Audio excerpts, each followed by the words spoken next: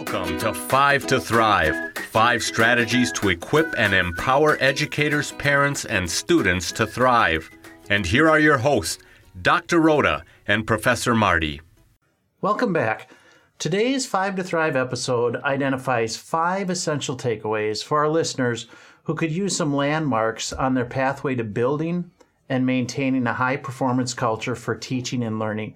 And we are truly blessed in this episode to have a presenter that, we don't have enough time to say how this individual has shaped education, but we're going to try to get off on the right start. So, Dr. Woolley, Dr. Rhoda, would you take it from here? Yeah, I'm beyond excited to have Dr. Ray Deso here today with us. He has been in education for over 52 years. He's a retired professor from here at Wisconsin Lutheran College, where Professor Marty and I teach. He's the person who brought me to Wisconsin Lutheran College. He's responsible for why I'm in higher education and has just been a significant mentor in my life. And he's also, very importantly, the founding director of the Center for Urban Teaching. He had a vision for how do we prepare teachers to be very successful with students.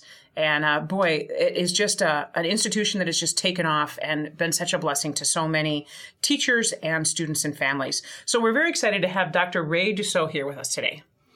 Well, thank you, Rhoda and Marty. It's a little hard to follow that introduction, but I'll give it a shot here. The Nebraska boy never dreamed that he was going to wind up being the urban guy. But the Lord always has a plan, and it turns out to be a good plan. He opens the doors, and when you walk through, what's waiting on the other side is a ton load of blessings. And I really marvel at the blessing that we've had in taking a dive into urban teaching. Over the years, when I was privileged to be a professor on this campus here at Wisconsin Lutheran College, we knew that we were educating really gifted people and preparing them to teach. But when they went downtown and walked into some of the schools downtown, they found themselves in strange territory that they weren't prepared for, and things were happening to them. And they said, wow, okay, didn't expect that. And we wanted to take a little of the I didn't expect that out of the equation. So we started to take a look at how we could do that, and it made sense that we had to get our hands into the dishwater and start playing and breathing the air of children with where the children were. The need for that over the years has been documented by the reports that have been in the Milwaukee papers. And most recently, on October 2nd, there was a report that only 12% of the black third graders in Milwaukee are proficient in English, and 17% are proficient in mathematics. You know what that means? That means that 80% of the children out there in our community are experiencing some degree of failure and underperforming in the schools. We figured out a long time ago that there's one major component that we can dive into and that makes a huge difference, and that is the teacher. And today I want to talk to you about the idea of high performance. And over the years, as I said, well, we need to make our classrooms high-performing places.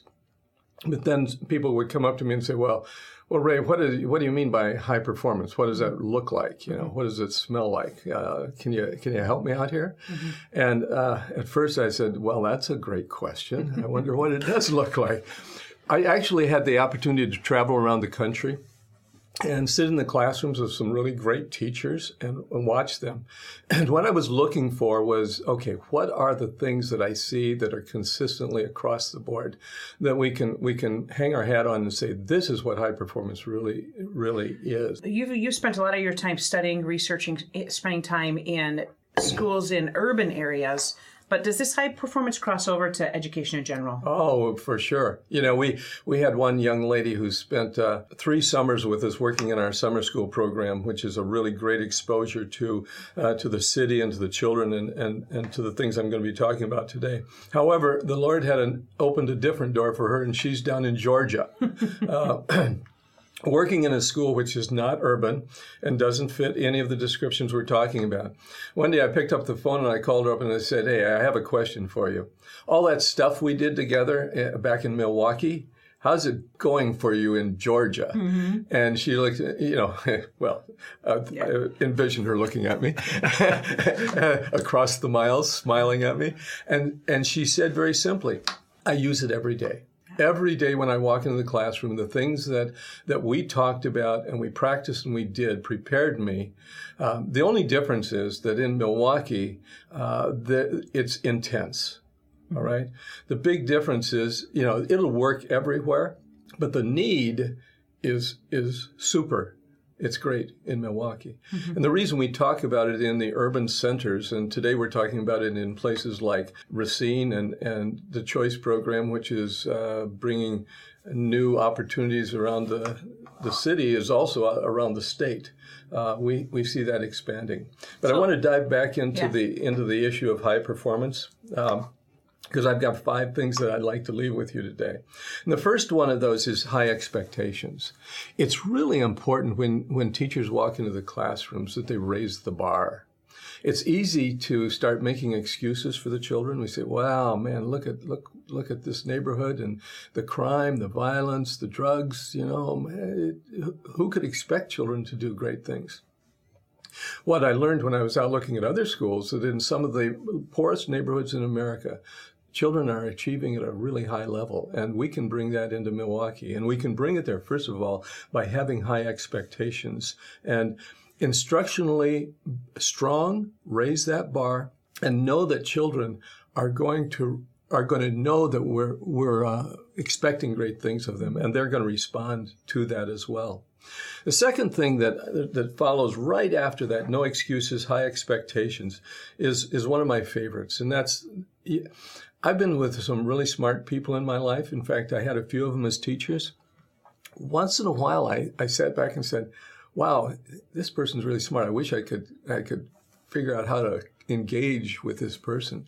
The piece that has to be there is called relationships. You need to build relationships.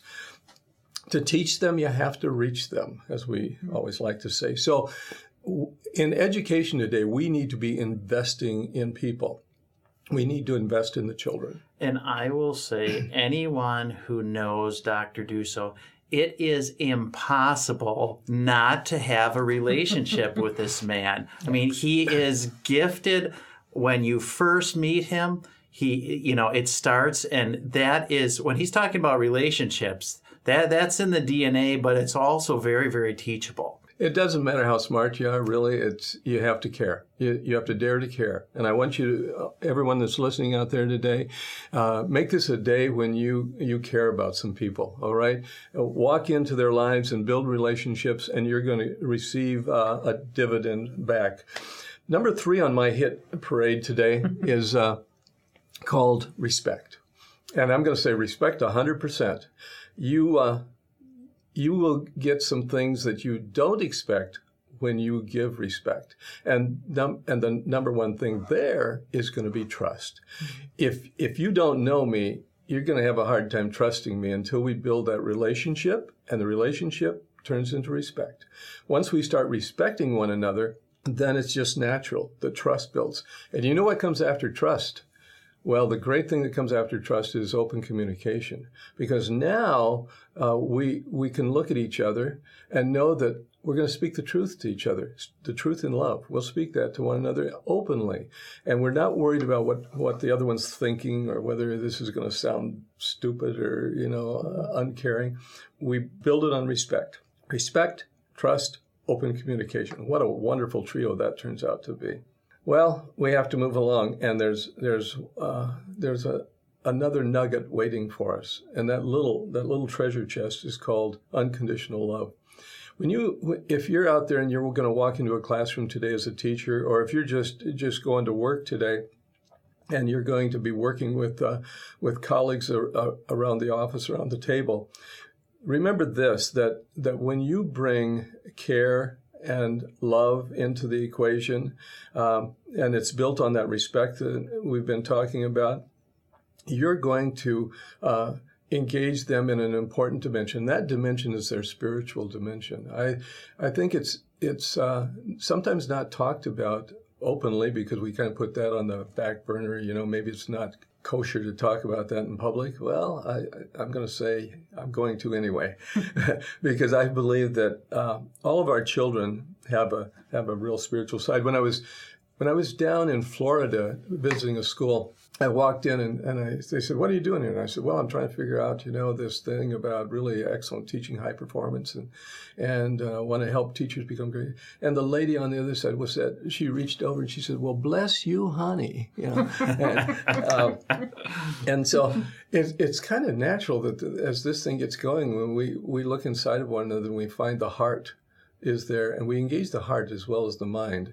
On a lot of your podcasts, you're going to be diving into the brain and how the brain works, and I think that everything we're talking about is engaging that cognitive dimension, because we're smart enough to know that if we can do these things, it's going to make a difference. But it also connects very closely to the idea of the heart, and how we're doing with that is just so important as well. Well, we're moving along here, and I'm going to dive into one more before we're finished today.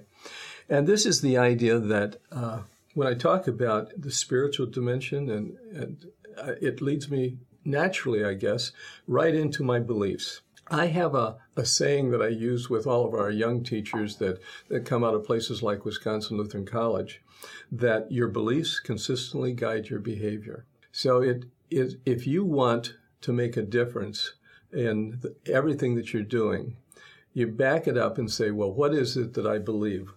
What are my non-negotiables that really are on the table, that are what I stand for? People will look at you and they will see what you do and they'll hear what you say. And they're going to know that your beliefs are coming through in your everyday life.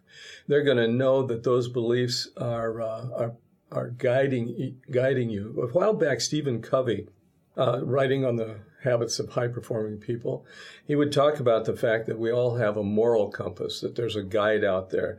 That and today, as we think about building character and an ethical world that we want to have surrounding in our workplace or surrounding the children in the classrooms, we're also after that. We're after that idea of a moral compass that engages the respect, the trust, the love. And if you have those things, your compass is going to find its due north as you meet your daily challenges and you take them on.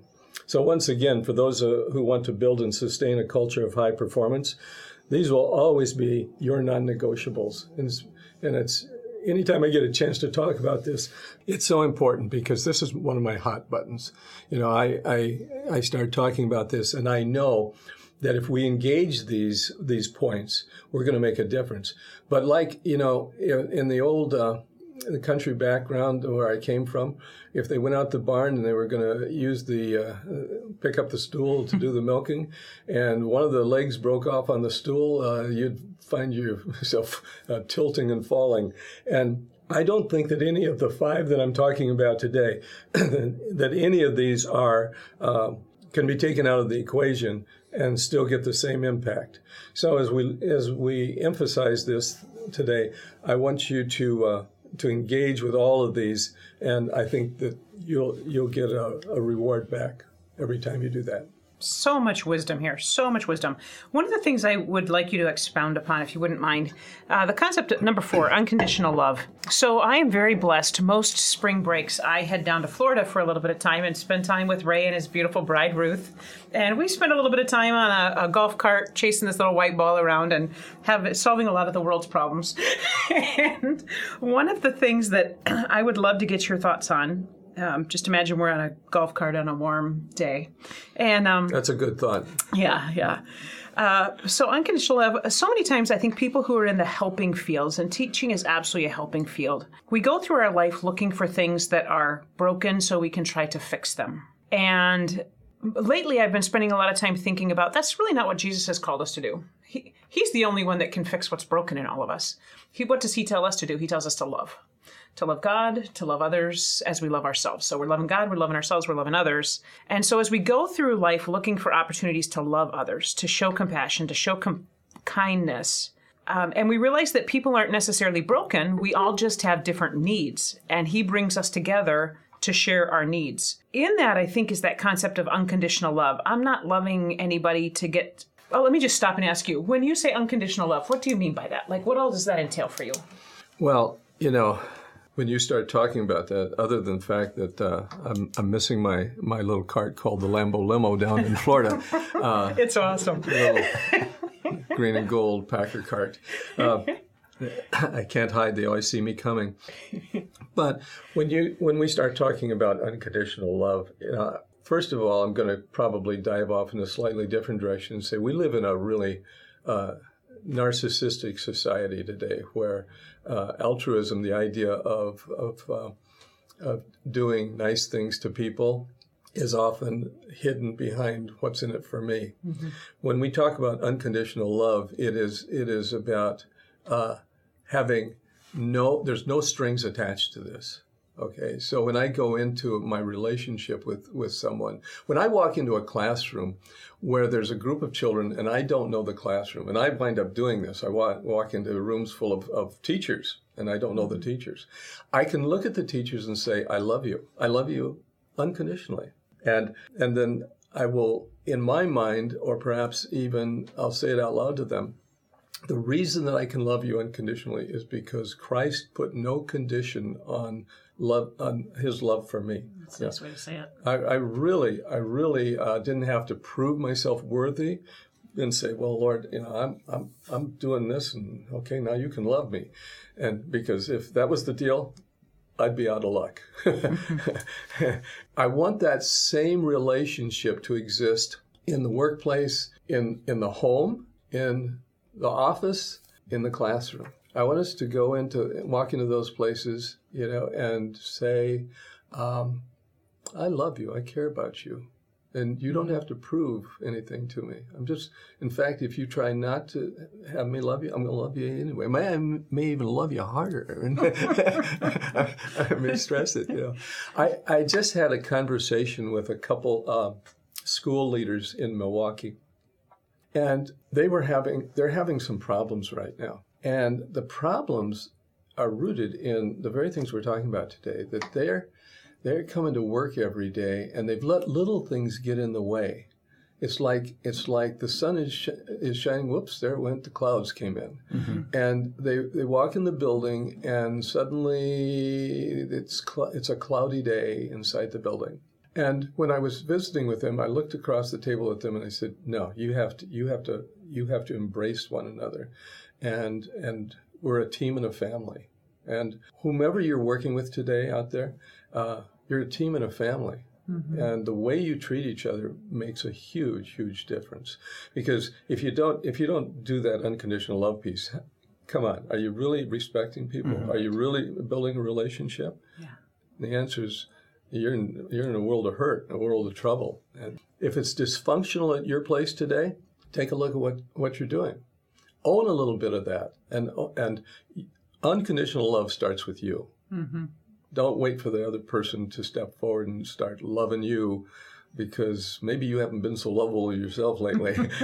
See, this is the reason why I love these conversations, because Dr. Dusso just says it like it is, and everything that he says, if you really stop and reflect on it and then intentionalize it, they are difference makers. I mean, we go to urban schools, you walk in, you ask a kid, which teacher you're learning the most from, they will, in their own way, express that their teacher demonstrates these mm-hmm. 5. And I especially just really appreciate, the unconditional love. We just cannot talk enough about that. Yeah, and I love how you also mentioned that all of these are interrelated. You can't take one of them out. So you just think, you've got a child that's being challenging to love in our typical way. They've I've been a few of those. Yeah. Might have even been one myself at a time. So there's something going on with that young person. They don't trust. They don't respect.